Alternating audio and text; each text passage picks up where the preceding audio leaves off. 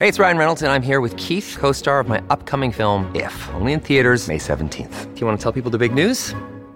All right, I'll do it. Sign up now and you'll get unlimited for $15 a month and 6 months of Paramount Plus Essential Plan on us. MintMobile.com/switch. Upfront payment of $45 equivalent to $15 per month. Unlimited over 40 gigabytes per month. Face lower speeds. Videos at 480p. Active Mint customers by 531.24 get 6 months of Paramount Plus Essential Plan. Auto renews after 6 months. Offer ends May 31st, 2024. Separate Paramount Plus registration required. Terms and conditions apply if rated PG. Hello, everybody. This is Marshall Poe. I'm the editor of the New Books Network. NBN listeners like to read books and buy them. So we thought we'd tell you that right now, our friends at Princeton University Press are having a remarkable site-wide sale. You can get 50% off books, including ebooks and audiobooks, with the code 50, F-I-F-T-Y, at checkout until May 31. You can save some real money on Princeton University Press books. I encourage you to go there and check it out. Welcome to the New Books Network. Hello, everybody, and welcome back to New Books in Anthropology, a podcast channel of the New Books Network. I'm Alex Golub, a professor of anthropology at the University of Hawaii at Manoa, and I'm going to be the host of the channel today. So today we're going to be talking to Nicholas Thomas, the director of the Museum of Archaeology and Anthropology at Cambridge, and he's the author of the new book, Voyagers, The Settlement of the Pacific. I really enjoyed reading this book. It's a wonderful introduction for non-specialists to the settlement of the Pacific, hence the title. So, Nick, thank you so much for being on the show today. It's great to have you here. Greetings, and it's really nice to be in conversation with someone in Honolulu. It makes me feel as though I'm back in the Pacific rather than in North London. Well, you are certainly a scholar who, although you're based in the UK, you have a long history of working in the Pacific, and you've probably spent more time in more places in the Pacific than I have, I know. I think you began originally as a historian of the Pacific. Is that right? Can you tell me a little bit about your early training and how you got interested in the Pacific? And then maybe we can move on to where this book sits in the larger arc of your career.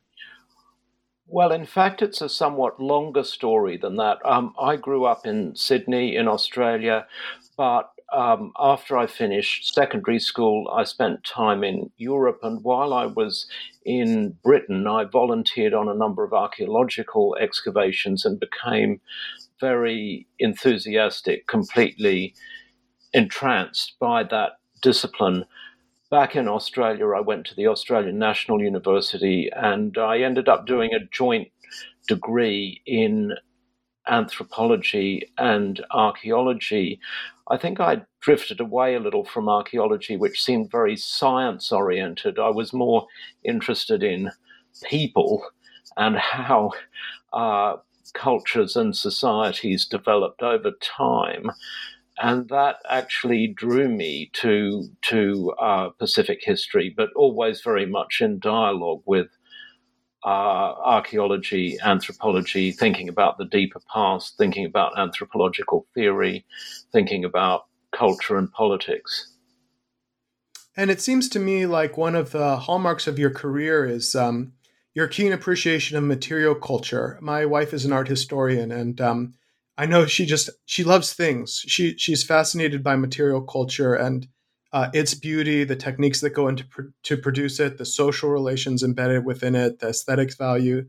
I think that's been part of your career as well, the history, the culture, and then also the material aspect. Is that right?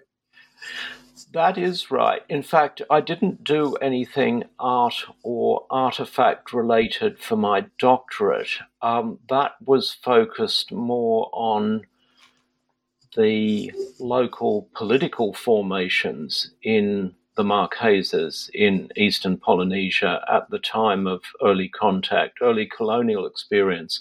I was also actually very engaged by feminist theory and feminist anthropology at that time, partly because that was a very live area of debate around the ANU at the time I was a graduate student. So all those wider themes were important. But after I finished my PhD, I wanted to work in a more contemporary Pacific setting. So I left the archive behind for a little while and did some research in Fiji, and at the same time got very interested in material culture in the European art made in the Pacific over the colonial period, but also then subsequently in contemporary indigenous art. And I guess I've always found it very rewarding to tack between these different areas. In some ways, the archaeology seems a totally different subject to the art being made by Pacific Islander migrants in New Zealand, but in fact some of those migrant painters and sculptors are very interested in the archaeology and bring their own perspectives to the Pacific past, to that deeper history. So all of these issues have been connected through conversations I've had with artists in New Zealand and elsewhere. Yes, and I think one of the interesting things about this book is that people get images of the canoes and Tupai's chart, which we'll talk a little bit about in the future. We see the objects which were part of this process of voyaging and settlement of the Pacific. Voyaging was not just about navigation or vessels. Those canoes were art forms in themselves, and many of the things that came with them, their accoutrements, the paddles, the sails, the fiber, were all aesthetic objects in themselves. Yes, and you, for people who do not know, I should say, Nick is a very humble person as a scholar and wears his learning very lightly, but he's written over 50 books and is remarkably well read in this history. So one of the things that I thought was interesting when it came to this current book was that you're able to bring a lot of this knowledge, both of material culture, of history, of archaeology, to telling a story for people of the settlement of the Pacific. I imagine some people might think of the Pacific and the settlement of the Pacific as a haphazard process. They might look at that map with a vast expanse of blue and the small specks of land and say, how could anyone have ever settled that? But in this book, you show us that the settlement of these islands was an incredible human achievement and that it demonstrated incredible skill. Can you tell us a little bit about why that was and what the story of this voyaging and settlement was? Yes, and I think one point I'd just like to make first is that I'm not a professional archaeologist, and I'm actually full of admiration for some books I drew upon by archaeologists who've literally spent decades investigating sites and other traces of human settlement in the Pacific, scholars like Patrick Kirch and Matthew Spriggs, and their works are extraordinarily rich for the detail, the complexities of that archaeological record. But I think what I wanted to do, in a way, was step back from some of that technical complexity and try and offer a broader brush view of this incredible chapter in human history, which is one that I guess I've been aware of ever since I was a student of archaeology in Canberra in the late 70s and early 1980s.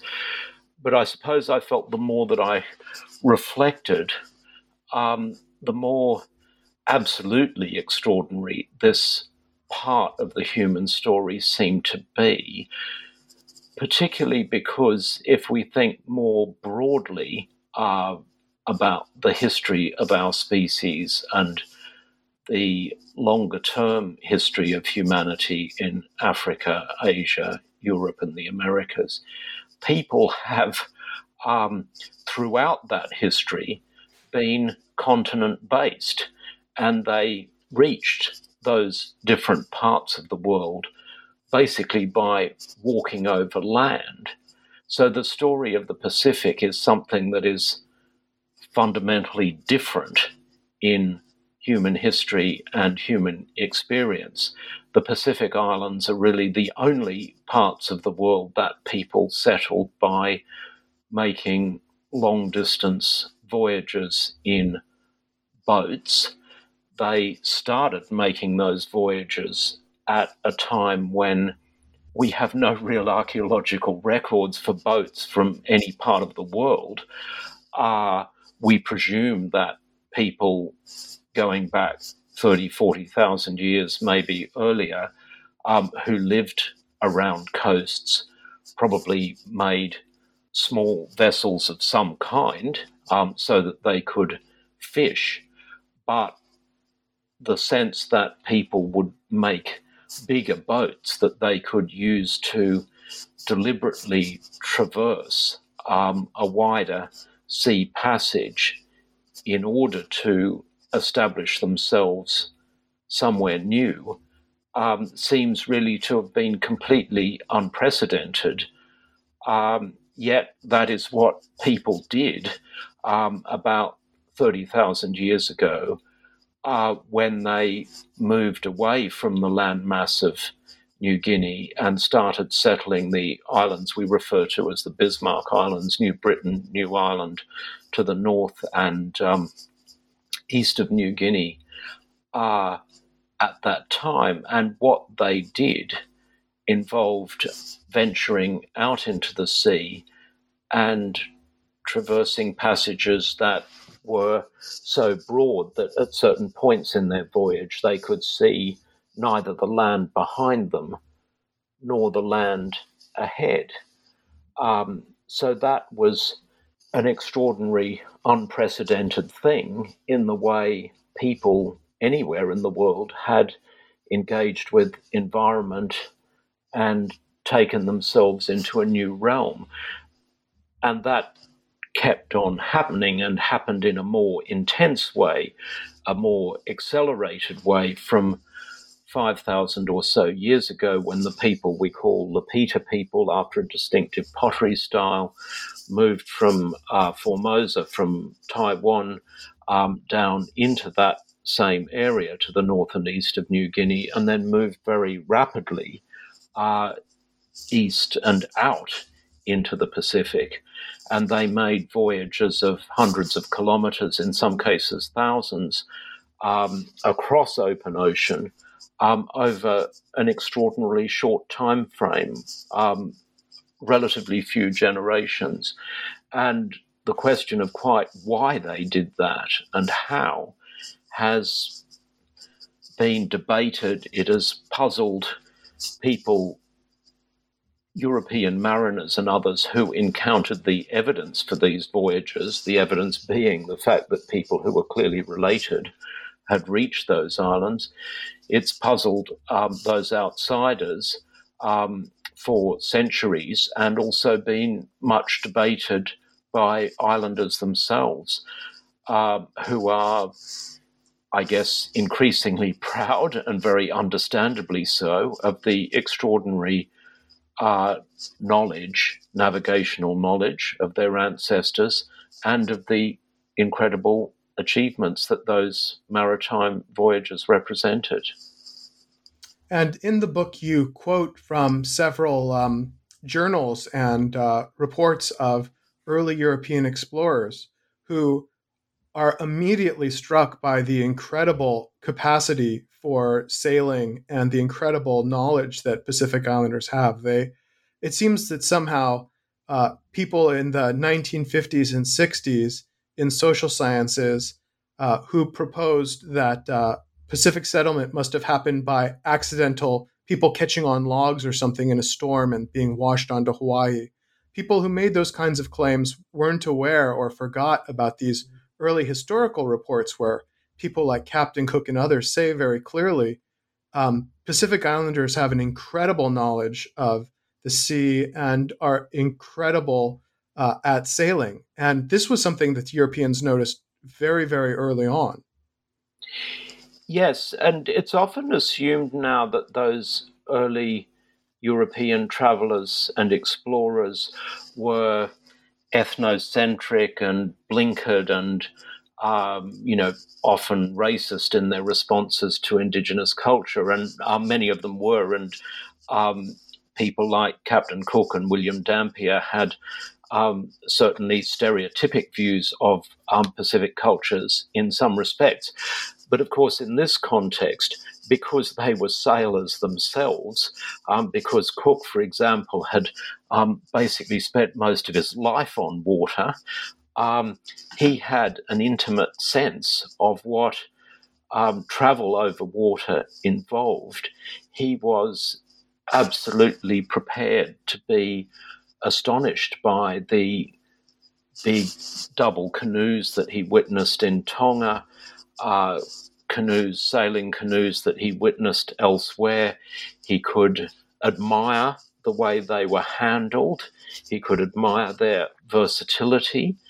And he was also, of course, interested in understanding what the islanders he encountered knew about navigation, what they knew about the locations of other islands in that part of the ocean, how they thought they could be reached, how they travelled back and forth.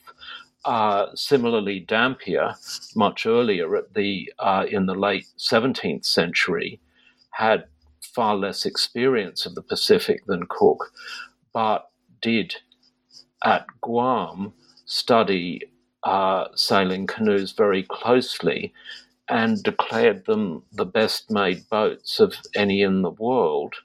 He was also interested in the speed in which they could be sailed and recorded that a passage could be made to Manila or to a neighbouring island in a period of time that appeared remarkably short. So because they were sailors themselves, they were attuned to observe boats closely and inquire after the ways they were navigated.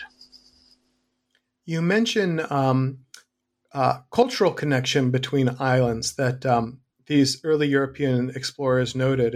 It's remarkable. Captain Cook takes a passenger on his boat who is originally from Tahiti, and then they land in New Zealand, and the Tahitian guy gets off the boat and just begins speaking to people, and they can understand him. And this is absolutely gobsmacking to Cook, who is imagining being in England and then, moving 1,000 miles away to Moscow or something like that. And of course, he would not be able to understand the language.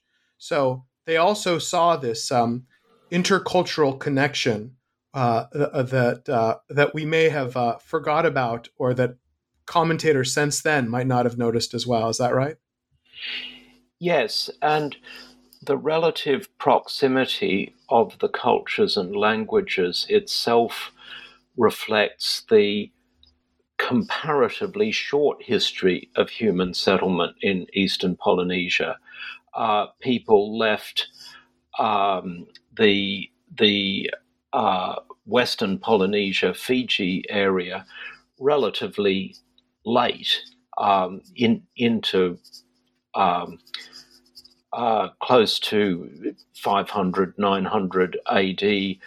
They settled places like the Cook Islands, the Society Islands, the Marquesas, Rapa Nui, and later Hawaii in a relatively short time frame, so that the Polynesians who live on those islands now were all, in a sense, one people in emerging from that Western Polynesian region less than 2,000 years ago, and consequently their languages remained relatively close. They remain mutually intelligible.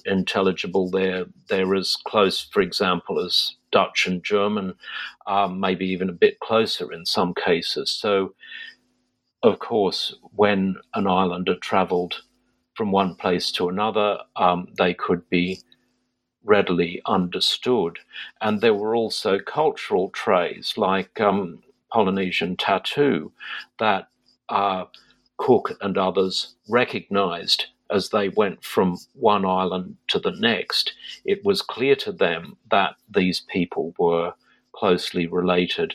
And in particular, when Cook reached Rapa Nui, Easter Island, in 1774, Rapa Nui is much further from the Society Islands and that, in a sense, core area in eastern Polynesia. It is located at a great distance. And that, I think, was a moment of complete astonishment for him. And he wrote in his journal that he was baffled that people had somehow traversed what he called almost a quarter of the globe. He was aware that they did not have iron tools, but somehow they had made these canoes that were what he called fit for distant navigation. And I'm not sure exactly what he meant by distant navigation, but it was clearly a voyage of something like the extent that British navigators might undertake at that time that would circle round continents. So he had a very profound sense of those cultural affinities and their significance. Yes, this is the concept that you call in your book inter-islanders, that people are not merely islanders connected to a single place or Pacific Islanders, but they're part of a larger community of inter-islanders. Can you tell me a little bit about that concept and what it means?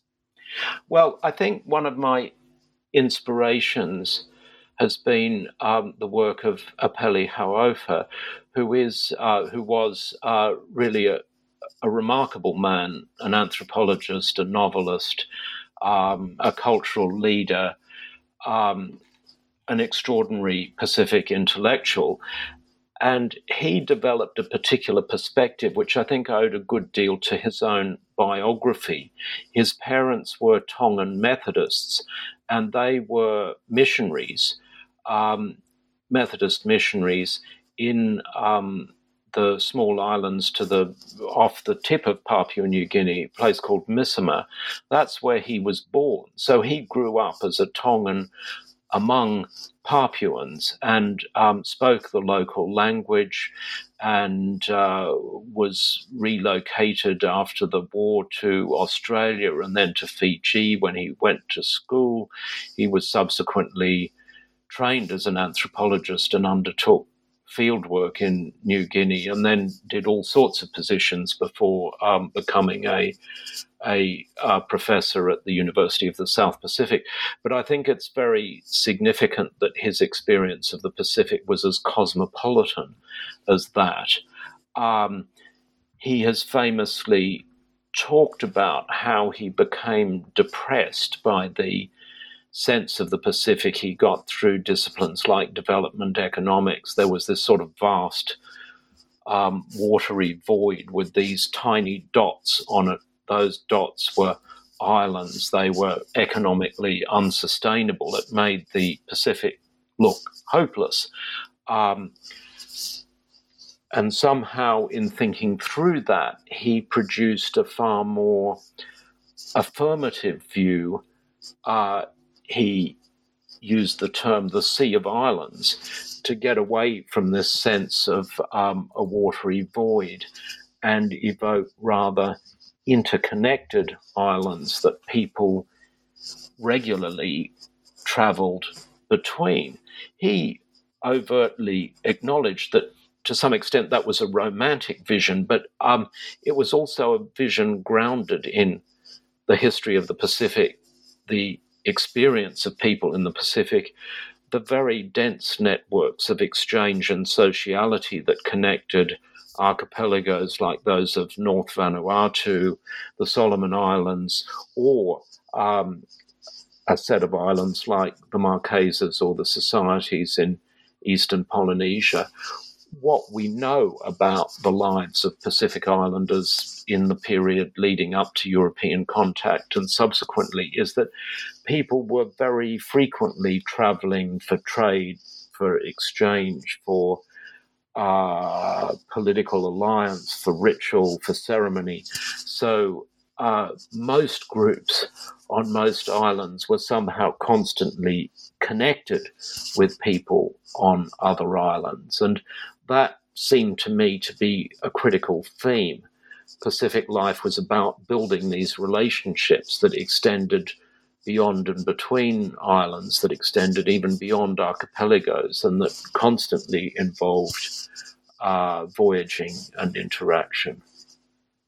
Yes, his distinction, I think, is between Islands in a Far Sea, which is a vision of the ocean separating islands which are isolated, versus what he calls our Sea of Islands, where the ocean connects people and it enables travel, it enables voyaging and connection. So if people are interested in looking more into this work, they can Google Our Sea of Islands. It's available online in many places for free. Yeah.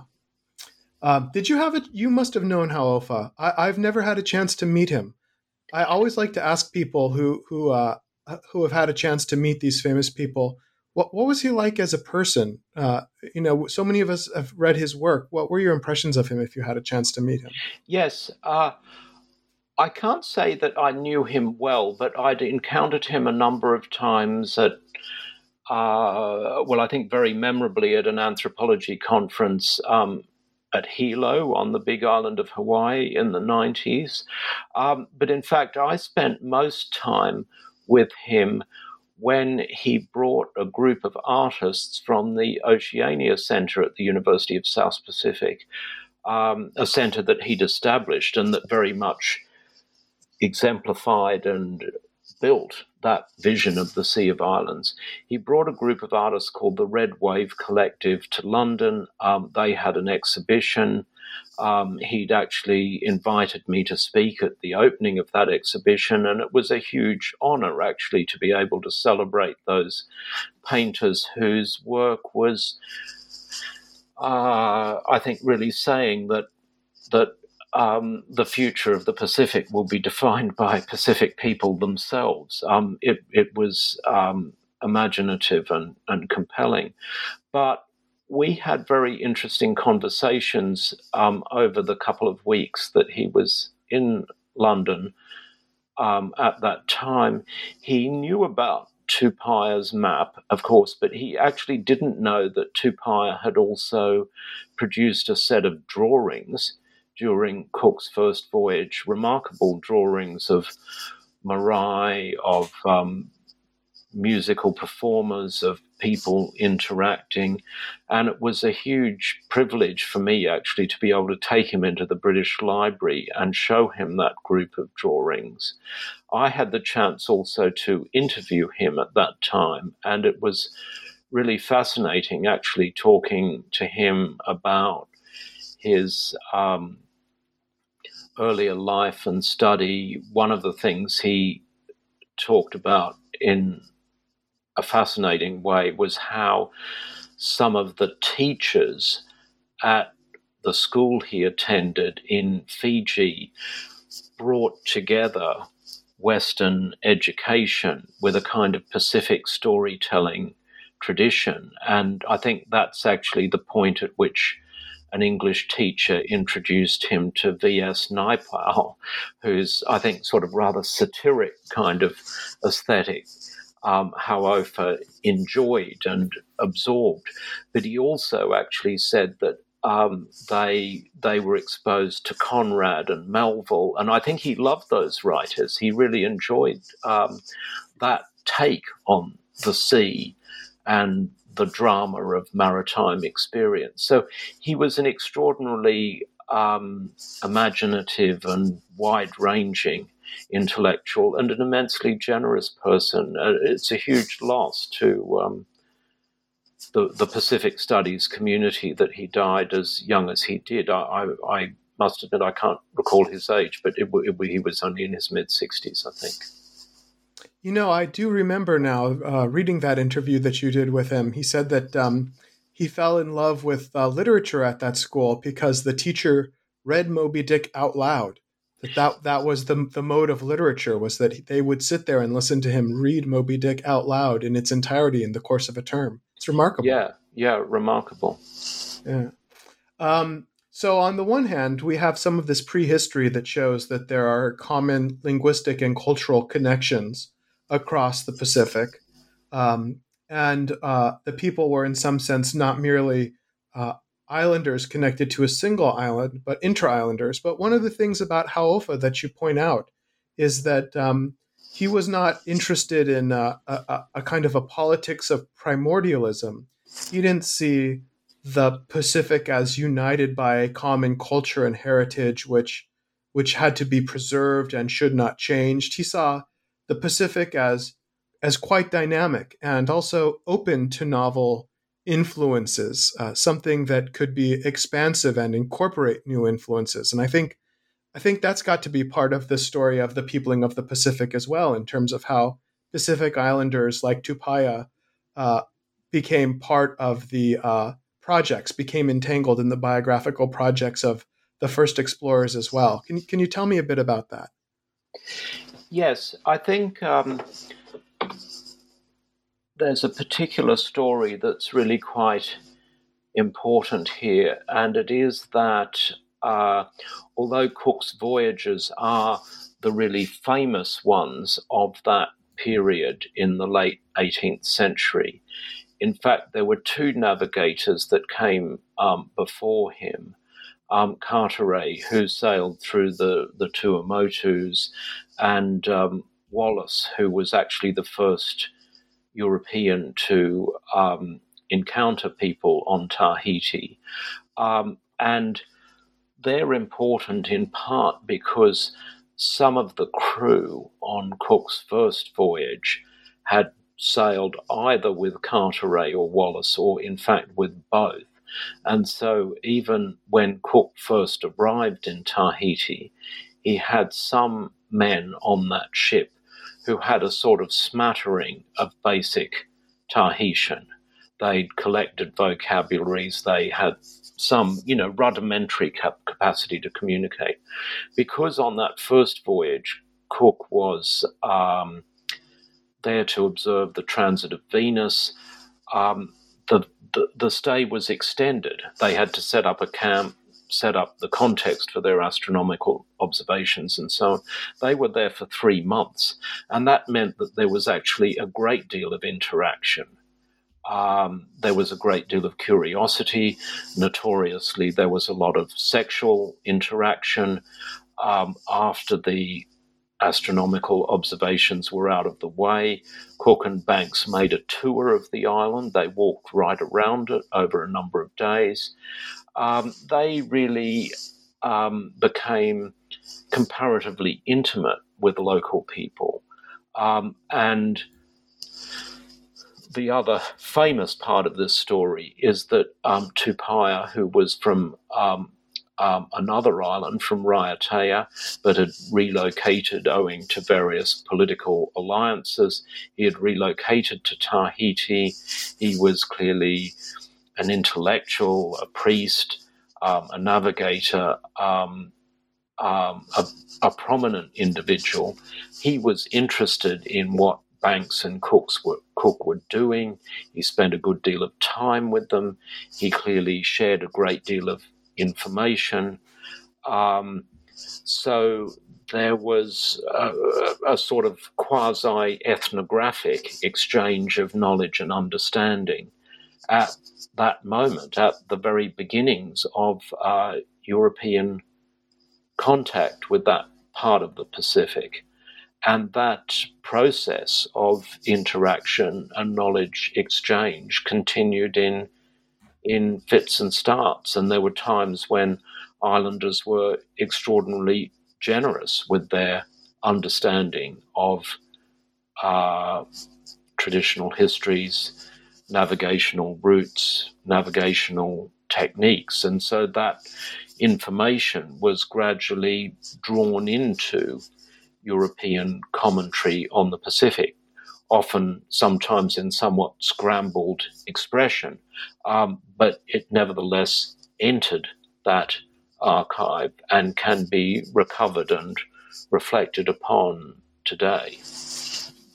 I suppose one narrative that's out there in popular opinion would be that Pacific Islanders were discovered by Europeans, or that Europeans discovered Pacific Islanders. And that narrative could take a triumphalist form, emphasizing the amazing ability of Europeans to gain enlightenment and knowledge of the world.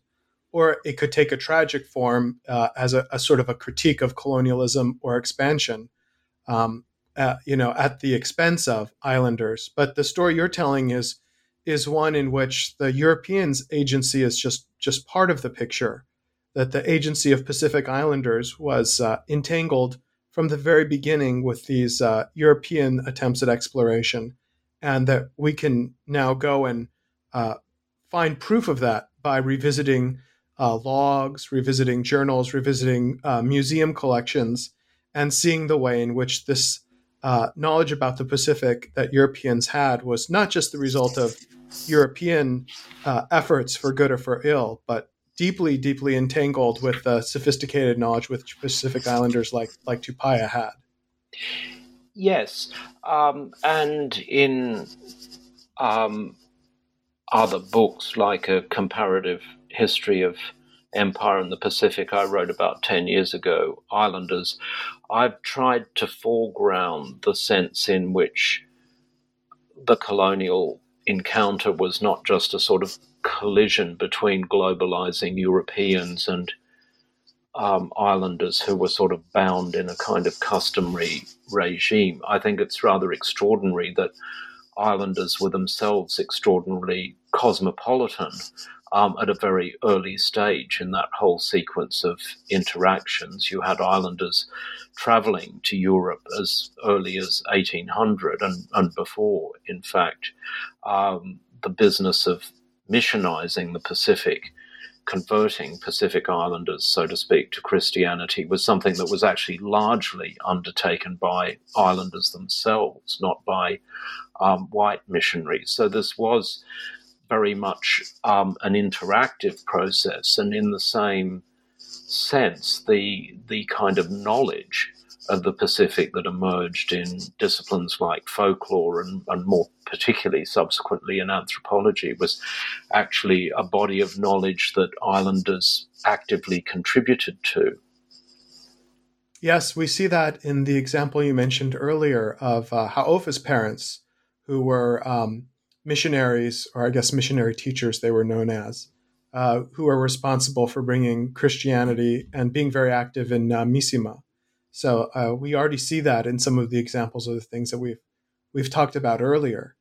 I also remember at the recent Pacific History Conference, which you helped organize in Cambridge in, was it 2019? 2018. 2018. Boy, it's in the COVID world, these things seem like they happened quite a long time ago. Or maybe more recently, because I said 2019. One of the sort of things that you always do when you go to these conferences is try to see what the hot new thinker is, or the hot new approach. And I remember at that conference thinking that the hot new theoretical thinker for the Pacific was Tupaia, a man who'd been dead for a century, because people found his work so stimulating, and there had been new work attempting to understand his chart and his remarkable map of the Pacific. And you talk about a recent paper showing that if we look at this famous map, which has many, many islands on it, which demonstrates the incredible geographical knowledge of Pacific Islanders, and we read that map and we imagine ourselves in the room where Tupaia is trying to explain the map and how it works, then we can get a better sense of the map and what it means, and we can interpret it. I don't want you to go into more detail than you'd like to, because the act of interpreting this map is extremely technical. But can you just maybe tell us a little bit about how that map is an example of the co-production that you're talking about? Yes. We know that Tupaia, of course, Tupaia wanted to join the Endeavour's voyage. He hoped to go to Britain to visit the places that Cook and Banks and the others he had encountered came from. Tragically, he died in Batavia, what's now more or less Jakarta, on the passage home with a lot of other people on the voyage. They suffered fevers. But he did sail with Cook to New Zealand, around the islands of New Zealand. He interacted extensively with Maori. And over the course of those passages before his death, they clearly discussed navigational matters intensively. He talked about islands he knew. He talked about how far away they were, how long it took to reach them.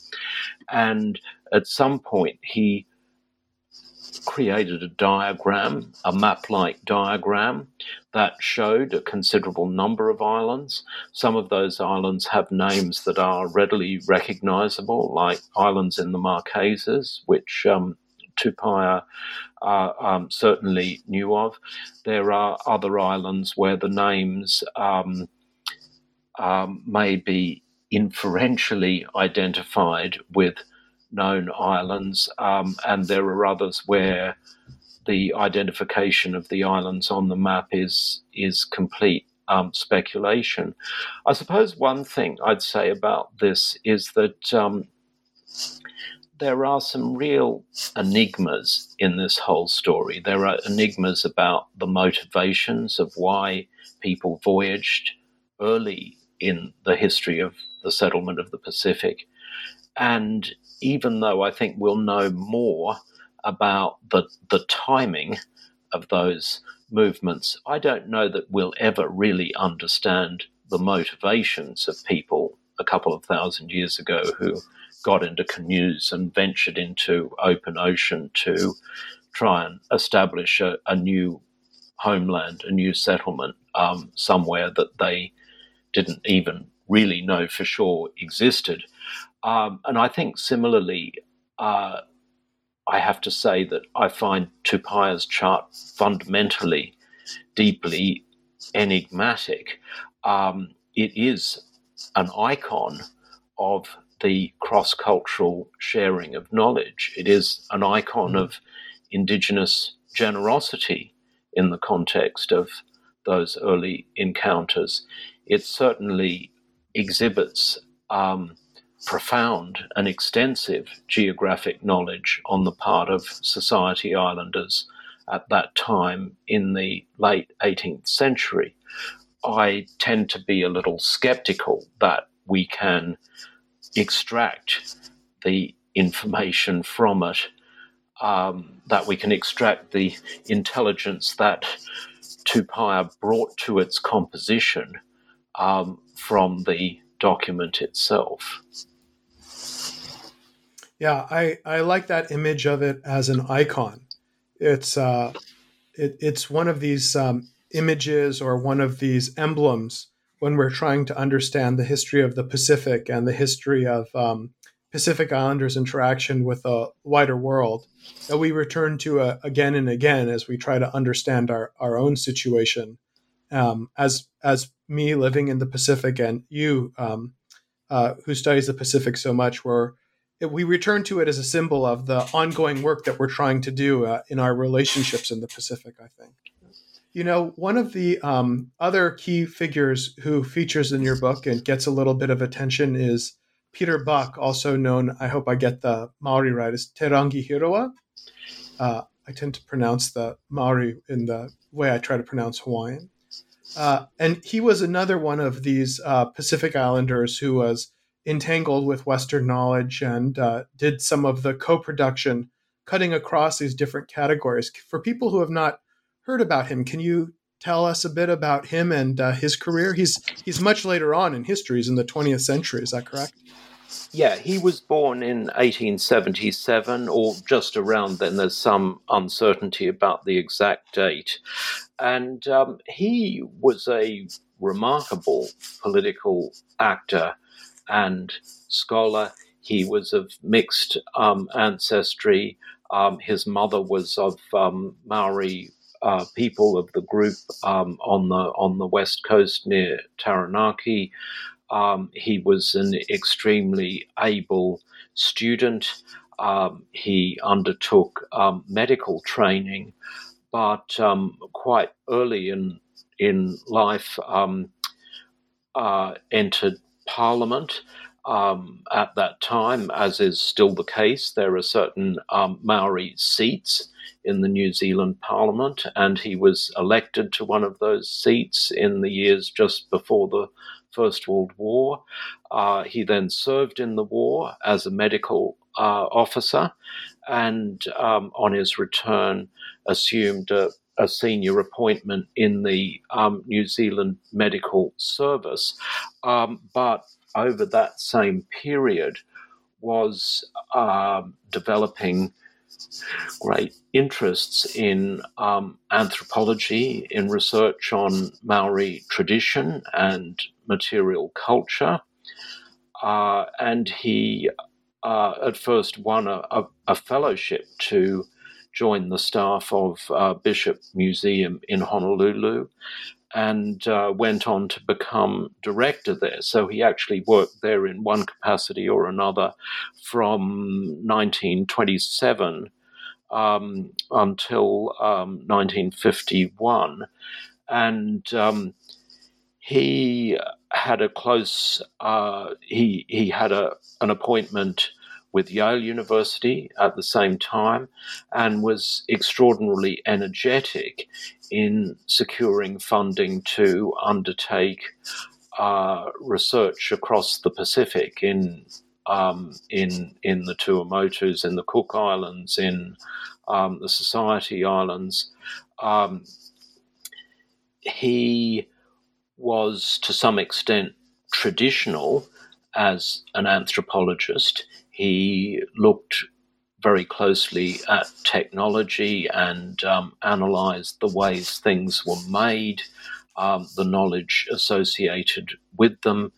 He, I think, in the history of the discipline, maybe gets somewhat marginalised because, of course, it was the debate in political anthropology and kinship around functionalism, around structuralism later, that is seen as the dynamic of the discipline through the 20th century. And in that context, his artifact studies look a little bit closer to the late 19th century and early 20th century work of others who focused on material culture.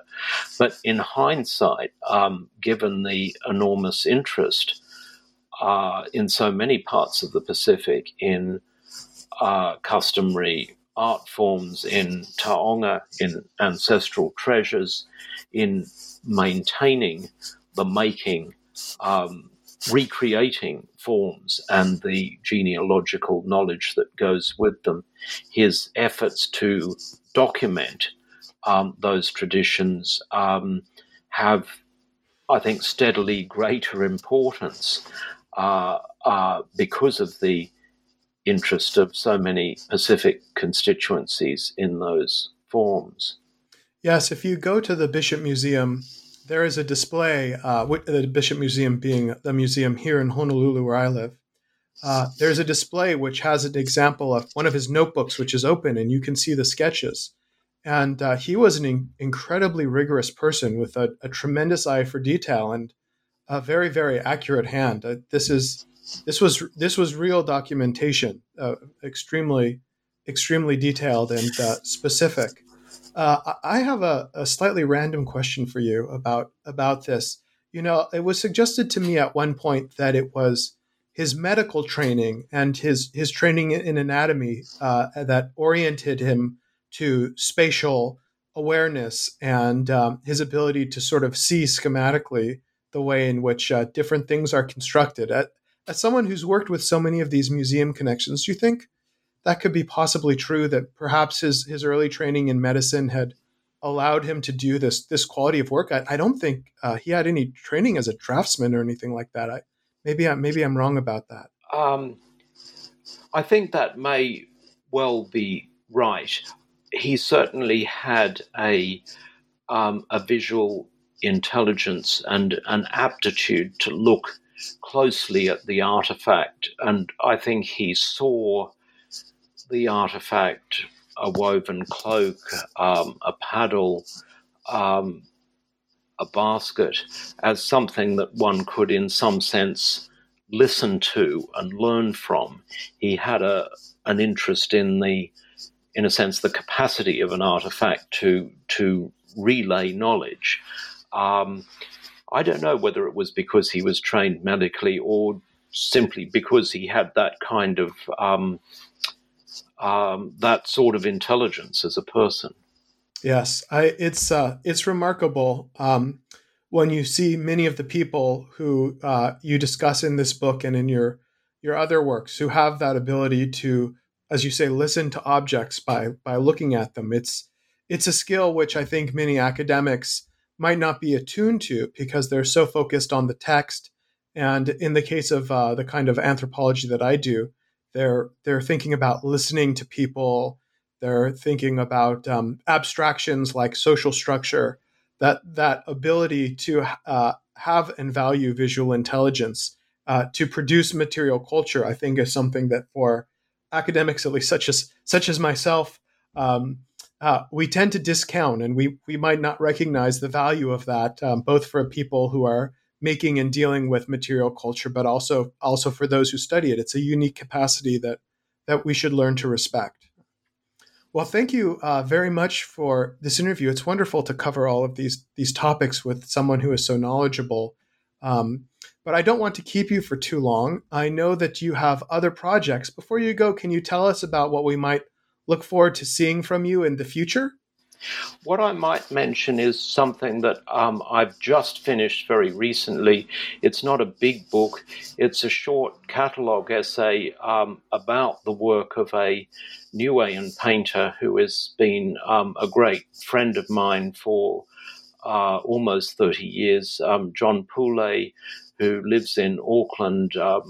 When he doesn't live in Niue, he's also a novelist, and he's just recently had a new exhibition at the gallery that represents him, Gow Langsford, in Auckland, and we decided to do a short catalogue, and I wrote a text for that catalogue about paintings that are actually about the settlement of Niue and the issues of movement, migration, and loss. John sees resonances between those ancestral voyages and the voyages that Pacific Islanders are making now and have made over the last 50 years. And he's very conscious of, in a sense, the gain and the loss that comes with movement. Even if you have the opportunity to revisit the place you come from, you can't quite redress the loss of having left that homeland. So I think the longer dynamic of population movement of people's voyages in the Pacific has all sorts of resonances now that are being explored in these extraordinarily powerful and evocative ways, as his recent paintings really exemplify. Perhaps that's a good way to end the interview. So often when we discuss voyaging and the work of Apele Hau'ofa and others, it's in a triumphalist mode that points out the power and positivity of voyaging. But of course, we shouldn't underplay the fact that, it is possible to leave and to look back and regret. And there's always ambivalence in this ongoing process of voyaging and expansion as Pacific Islanders move across the region and across the world. That's right. And I'd have to say that my own thinking has really been very much enriched by conversations, in some ways the most important conversations of my adult life, with artists like John, others in the Pacific today, the people who are making a new culture in Oceania. Well, Nick Thomas, thank you very much for being on the podcast today. I appreciate it. This was a very informative interview for me, and I hope it will be for the listeners as well. Thank you very much. So once again, that was Nicholas Thomas, and we've been discussing his book, The Settlement of the Pacific, Voyagers. And I would encourage you all to take a look at the book and to subscribe and listen to more podcasts, both on the Anthropology channel and on the New Books Network more generally. Thanks very much, folks, and we'll see you again.